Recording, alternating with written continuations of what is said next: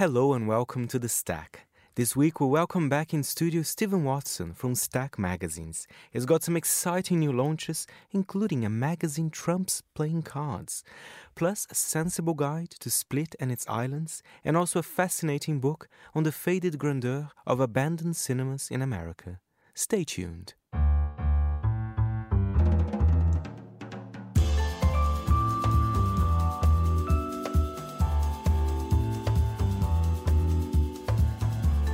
From Midori House in London, this is The Stack, 30 minutes of print industry analysis, and I am Fernando Augusto Pacheco. To start the show, we welcome a good friend of the show in the studio, Stephen Watson from Stack Magazines. He gives us an update on his business with some great titles in hand and a little surprise for those that like Trump's Playing Cards. Here is Stephen with more. Look, I'm really, really pleased that things are opening up now and, magazine shops are now open and people can go in. But when it was literally illegal to go in a shop, it was quite good for us because it meant that more people were buying things online. Of course, the problem with that is that coincided with the period when it was harder than ever to actually get physical things to people around the world. So I would say the two cancelled each other out, really. We sold loads of magazines, but then it cost us loads to actually get the magazines to people. And was there any change in terms of the content that people were looking for? Or was it pretty similar, perhaps even a bit escapist in a way? No, I don't think we saw a difference in the type of magazines that were being bought. We've seen a big influence in terms of the content that is produced. And, it's like de rigueur over the last year to have the editor's letter first off mentioning the pandemic and publishing under these conditions. And because obviously a lot of the magazines that we work with are all about getting out into places and telling stories. And so a lot of the magazines had to change that, and figure out, can we make this magazine remotely? Can we do this without physically being in a place? And so for some of them, that meant that they realised that they could work with local contributors and kind of guest editors as a way of getting it done. And obviously that makes it much cheaper for them because then they're not paying to send people off to places. Other magazines realised that actually it's better to come at the subject matter from a different perspective. So rather than maybe going to a place, you're thinking about a theme or giving yourself like a different structure to work around. And I think, kind of, as with lots of stuff with the pandemic, there have been kind of unexpected benefits that have come out of it. And I think that there are some magazines that you can see now. So for example, they're still continuing with the guest editors, even though travel is starting to open up a little bit more.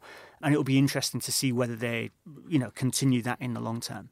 Yeah, to be honest, even as a reader, I think it was almost a test to their creativity as well. Because, of course, sometimes you can do the easy option. But I think some magazines, they really challenge themselves to do something different. For example, a travel title. How are they going to cover this? And, of course, as usual, you do bring a few titles. For example, I see an old favorite here, MacGuffin. I think they're pretty consistent, right? And I think they have the new issue. Tell us a bit more. But MacGuffin, I think, is one of those magazines now where it's just an absolute banker every time. So their new issue 10, is The Bottle. And if anyone's seen MacGuffin before, they'll know it's all about, each issue is kind of dedicated to a different overlooked piece of design. And, they just do stuff in there so there's a story, for example, a photo story that shows the moulds that are used to make glass bottles. And that's probably about the least glamorous thing that you could hope to have a photo story about. But the way they've shot it just elevates it and turns it into this fascinating thing where you think, oh, God, yeah, of course these bottles are all made somewhere. And apparently, one of these presses can, get through 1 million bottles in its lifetime or something. It's like, have I drank a bottle of beer, that came from that press? I think that they do such a good job of finding the kind of exceptional stories in the everyday, and that is why I'll always be looking for the new issue of MacGuffin. And the one by its side, I have to be honest, I don't know that one. What is the name? Introduce me. Very different, very colorful. Yeah. Tell us a bit more. So, I mean, basically, when I knew I was coming on here, I thought I've got to find a couple of magazines to tell people about. So MacGuffin, everyone should know about that. Everyone should read it. This other one is called Yep Yep, and it's a new magazine out of Hong Kong. And it was produced as a response to, first of all of the protests that were taking place over there, and then the kind of the more repressive government that they are currently sort of moving into. And basically they want to show all this stuff is happening, but we don't want that to be what people know Hong Kong for. And we want to show just this like crazy exuberance in the art that's being produced. So it has almost no words in it. It's mainly photography, really beautifully produced.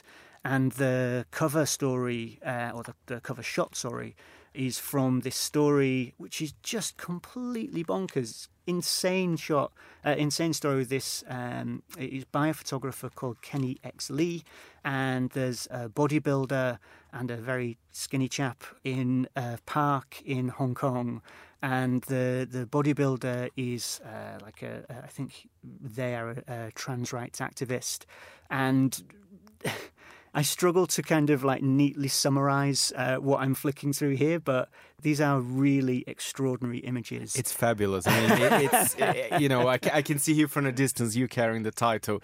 It's quite something. I quite like it, actually. So that is Yep Yep, and I would encourage everyone to go and have a look for that. And Stephen, I have to say, I think most magazine fans and I think listeners from the Stack as well, they would enjoy. I know it's not out yet, but I would like you to give us a preview of the Stack Trumps playing cards. I mean, this is amazing. This is a dream coming true. When I received your press release, I was like, oh my God, that's interesting. Tell us a bit more about that. Yeah, okay, so this is something I've been thinking about for quite a long time. I guess I'm always looking for ways to shout about the kind of the range of magazines that are being published. I have a 9-year-old son who has got lots and lots of Top Trumps packs, and so I basically thought it would be fun to make a Top Trumps pack out of independent magazines. So that's what we've done. It's called Stack Trumps 2021. So it's all independent magazines that are published this year. You get 30 magazines. Each of them has the key stats from that magazine. So it's like issue number of pages, the price, things like that. And then the idea is that you kind of play against your friends to say, okay, all right, I've got MacGuffin. This is 208 pages. Oh no, like you beat me. Obviously, it's just kind of silly, really. It's like a bit of fun. The idea is that we're going to have the packs in hand for the start of November, so hopefully a good thing for people to be buying for like Christmas gifts and sending out. But it's also one of those things which I have a bit of a track record for doing, where you go, oh yeah, that would be really fun, let's do that. And then you get into actually making it and you realise that going to 30 different publishers and telling them about what you're doing and getting the rights to use their cover, and then going through and making sure you've got all the stats correct for 30 mags, like, oh, this is loads of work. It's more serious than you've imagined. Exactly. But he's going to be worth it, and it's been really, really nice to see the response it's getting. Well, the interesting thing is quite unique. I mean, and I'm glad you were thinking and you did it, because otherwise because the idea is just excellent as well. Thank and you. As you say, a perfect Christmas gift as well. Tell us about Stack magazines. I know you can buy particular editions, but you still do the surprise one, right? Which is also quite fun to do it, right? Yeah. Well, so Stack really is the subscription. So with Stack, you get a different magazine every month. You never know what you're going to get next, but it's always these types of magazines. And I think, look, I started that like 13 years ago, and I had a job at the time. This was definitely a thing that was kind of in my spare time, and so really the whole sort of surprise element was kind of for ease. It's like, how can you just make it really easy to put a new magazine in front of someone every month? But that's turned into the main thing that people respond to. The thing that people really want from Stack more than anything else is to be surprised. And so then that kind of gives me carte blanche to, when I'm planning the year and what's going to go out, I'm really trying to make sure that, like, oh, okay, we're going to send this one in December and then this one in January. So like, for example, the mags we're sending in December and January are going to kind of speak to each other, but in quite an abstract sort of way. And it's when you start to get that sort of relationship between the magazines through the year, that's when I think it gets really sort of satisfying. Thank you, Stephen. Always good to see you. And for more info, go to stackmagazines.com. And now we head to Croatia to speak with Jasmina Knezovic, Croatian-American writer who just released her travel title on Split and its islands. It's called A Sensible Guide to Split and its Islands. A mix of things to do there, plus a lovely history, and it has a very practical format as well. Here is Jasmina telling me more about the project. It's a small book in the color, a very bright blue, and it's actually a funny story. I kept trying to capture the blue of the Adriatic for the cover, and I took so many pictures, and I tried to find the corresponding codes online, and in the end, we settled for a Pantone blue that's cheerful, like the sky and the sea. My friend Leda, actually, she designed the book. She has a studio called Chow Chow Studios, and I'm happy our friendship survived because it was a lot of work in the end and very last minute. Because although the book's quite small, as you said, in format, there's so much content in it. I mean, it's very surprising because it's not just about kind of which restaurants to go. You talk about the history, the language. It's a really in-depth book in a way. That's true. There's a lot of history because I actually studied history. I did a PhD in history. So I came across so many interesting tidbits in the archives when I was in Vienna and Zagreb, and it was actually my favorite part. But I couldn't include all of these stories in my dissertation. So I thought it would be interesting to incorporate it and share this knowledge with people in another way. So that's why throughout the book is not just like another history book or a travel guide where the history is in the beginning, but the history is throughout, as you say, in the interviews and the architecture and all the stories, actually. So I think it's more of a cultural and historical guide in that sense. And you have a personal connection to the place as well. Tell us a bit more about it. I do. So I was born in Chicago, but my parents were born and raised in Croatia. And my dad took us to Croatia every summer for as long as I can remember, as soon as he can afford it. So that's where I spent every summer. And actually, I'm still coming here every summer. At the moment, I'm here as well. So we go every summer. And over the years, when people say they're going to Croatia, I love giving people tips. And so I found myself giving friends tips and friends of friends. And that's how, and I got good feedback and people seemed to like the tips. So I thought maybe I can do something more and combine the tips with the history that I studied. And Jasmina, not only kind of Croatia, but one thing that I love about your book as well, I don't know, when I go to a place, of course you can look at things online, but I find it a little bit overwhelming doing my research online. You get a bit confused. I think with a book like this, I mean, the format is just so much easier and so well curated. Do you think that's why people still prize a book like this, for example? I think that's a good point. Actually, I also become overwhelmed with so many tips, and I'm actually guilty of that myself. Once when my parents' friends were going to Dubrovnik for a weekend, I sent them all my favorite restaurants, and they wrote back, "Oh, we need a month to get through your list." And I realized the importance of streamlining. So that's why actually I don't include so many tips, but just the best of the best coffee, the perfect day, the perfect weekend. I think it makes it easier.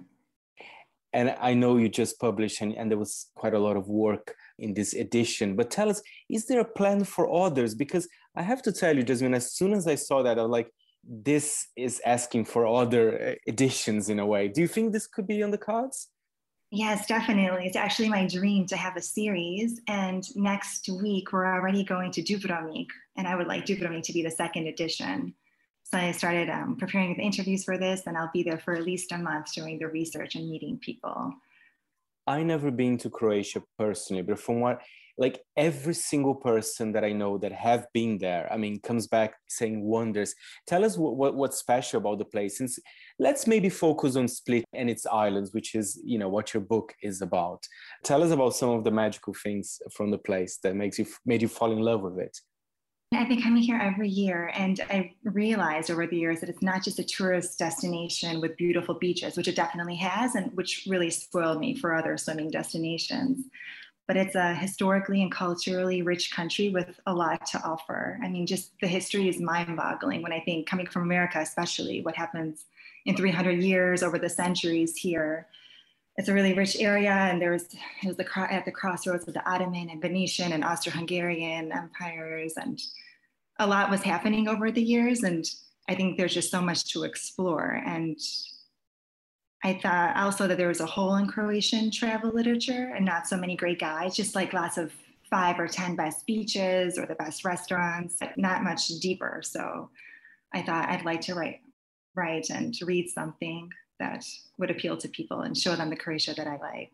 Toni Morrison actually once said that she wrote her first novel because she would like to read it. And I think the same can be said for me in the book. What's your background? Have you done some travel writing before, or is it something completely different from what you've done in the past? No, I have. I studied history, and all throughout my studies, I worked as a freelance travel writer. And actually doing so made me a little bit disenchanted, if I'm completely honest, because I realized that a lot of times quantity trumps quality. And it was usually the tip of the day or the tip of the week. And I also discovered or realized a lot of travel writers and bloggers were recommending places they haven't personally been to or verified, and places that had a buzz. And I wanted this to be more authentic and genuine, and places that I truly liked and wanted people to discover as well. You know, I love travel writing. I like reading travel magazines, but you're right. And again, we were talking about looking at tips online. I mean, sometimes I do have this impression that some people, they just write because they saw a press release, and it's almost, do you know what I mean? There's no depth to it. So I think a book like yours is extremely important. But how do you see travel writing these days? Do you feel hopeful? Is it changing for the best, or do you still see a lot of kind of those press release types? I feel hopeful that it's changing, and I think actually the pandemic is helping that, a more thoughtful approach to travel. I personally can't imagine, or when I look back at the weekend trips I always used to do, I can't really imagine going anywhere for just a weekend anymore. And I'd like to stay somewhere for at least a week. I know it's very luxurious, but I'd rather go somewhere longer and try to understand and discover the place a bit deeper. Absolutely. And just tell us, where can people find the book? I mean, I'm sure it's available in bookshops. Well, what would be the best place for them to check it out? Actually, it's available on the website, and I don't know can I mention it here? It's thesensibleguides.com, and we ship worldwide, and it's also available in a couple cafes in Split at the moment, and we're working on the distribution. That was Jasmina Knezovic, and you can find out more about her title on thesensibleguides.com. Finally on the show, let's talk about cinema, movie theaters in particular. Many of the grand old cinemas in the US have been converted to other businesses or simply abandoned. The faded glamour still has something touching about it. And that's how photographers Yves Marchand and Roman Meffre got inspired to release their new book, Movie Theaters, with impressive photography they shot in the United States since 2005. I had the pleasure to speak with both of them. It started originally as something like a candid attraction to these ruins when we were younger. And then after visiting many places, abandoned places, we started noticing what's really... We start noticing all the different detail within the architecture. And so what we always been fascinated to is buildings that in architecture that are very mixed within their influence and style. So we especially always been really focused about eclectic building. So we started back in the early 2000s around Paris, but then we went a little bit further in Europe. And we just it was really much more moving to us, those buildings, that because they use a lot of style like neoclassical, neo-Gothic, and all those styles are really connected to the idea of time, of cycle of time, of history. And they were made to be like that. But we were very sensitive to that from the very beginning when we started. And obviously the movie theater, once we discovered one when we were shooting Detroit, started shooting The Winds of Detroit back in 2005. And we visited our first movie theater, which was the United Artists Theater in Detroit, which is one of the very rare neo-Gothic theater in US. There were like, I don't know, 3 or 4 of them of that kind of thought, and that was really the beginning of our fascination with that architecture. Because as European, we do have some theaters, but the one in US that were both made to be theater and movie theater, the size and the amount of detail and fanciness in architecture is something that you couldn't find anywhere else.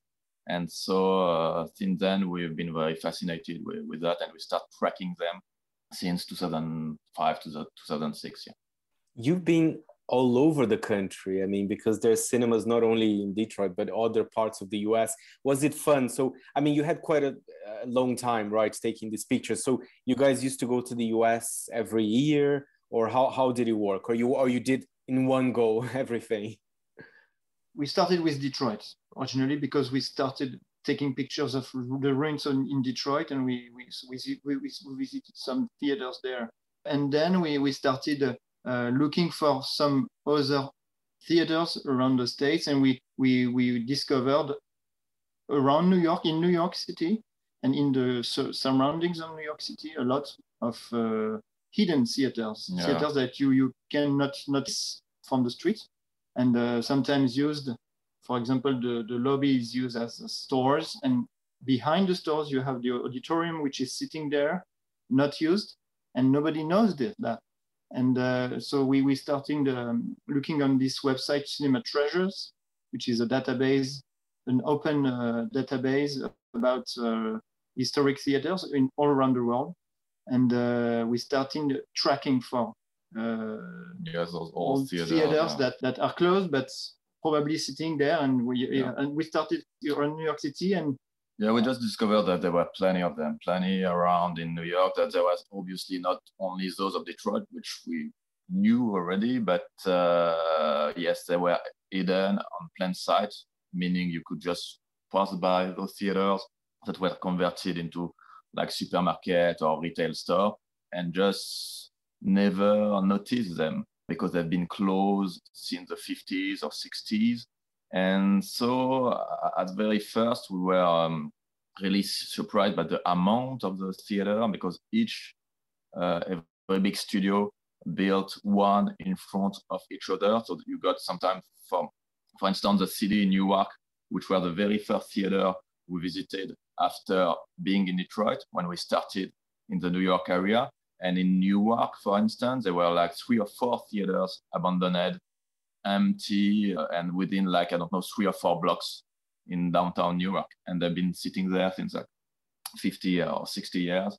And we got in contact with that guy, Orlando Lopes, which belonged to the Theatrical Historical Society.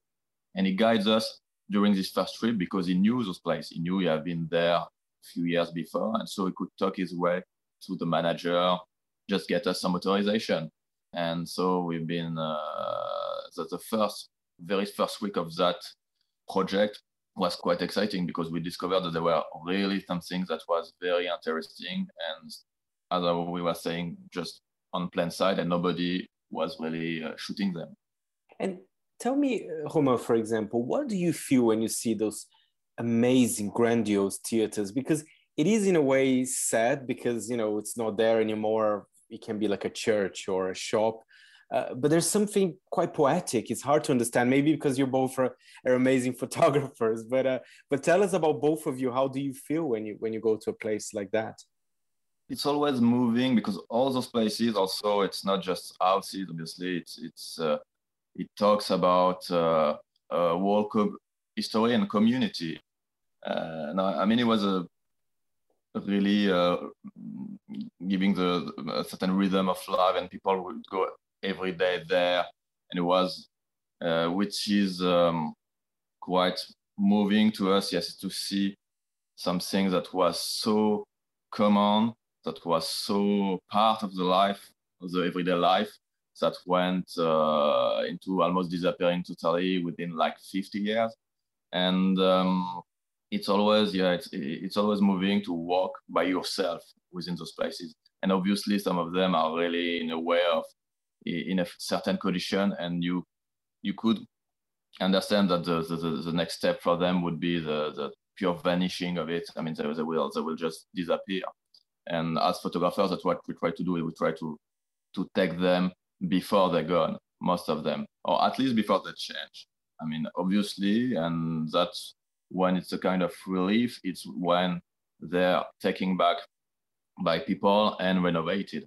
It's not the same feeling, obviously. It's not the same poetry within because obviously decay and dust and the fact that you could feel the flow of time looking at the dust, looking at the peeling paint, gives them a kind of romantic feeling that we obviously like as photographers, but they couldn't stay like that forever. So one of the things which is always great is to see them, moving on and be renovated or be finding people that care about those buildings and that history, because those are also like, we also often comparing them into like kind of subconscious, collective memory that is there, that have been there for like, as we were saying, 40 to 50 years that everybody forget about. Or not everybody, but a lot of people forget about, because also the neighborhood where they are, people moved around because it's US, so they moved around a lot. So people that used to go there, sometimes they're not even living in those neighborhoods. So it makes the way that they've forgotten even more, almost like erase of the collective memory. And as photographers, what we try to do is to, at a little scale, to take them back and to extract them and to put them back in the flow of history. And that in, 20, 50 years, somebody could look at the series of image and remember that those places were there at some point. And that also they were in that condition. So meaning that at some point, the technology evolved and the collective habits evolved to unfortunately bring them to being ruined and abandoned. Because that's also what's interesting us, is that idea that at a certain point of time, there is a technology, there is a cultural habits around some places. They erected like thousands of the places, and they weren't modern enough to survive. The rise of television, the rise of the smartphone, and the incredible, I would say, speedness in the world today. That was Yves Marchand and Romain Meffre, and their book Movie Theaters is out now.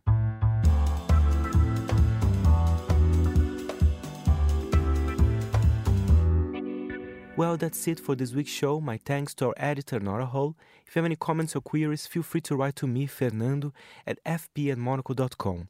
And remember, we're back next Saturday at the same time. And of course, you can always listen again at monaco.com or subscribe to the show on Apple Podcasts and Spotify.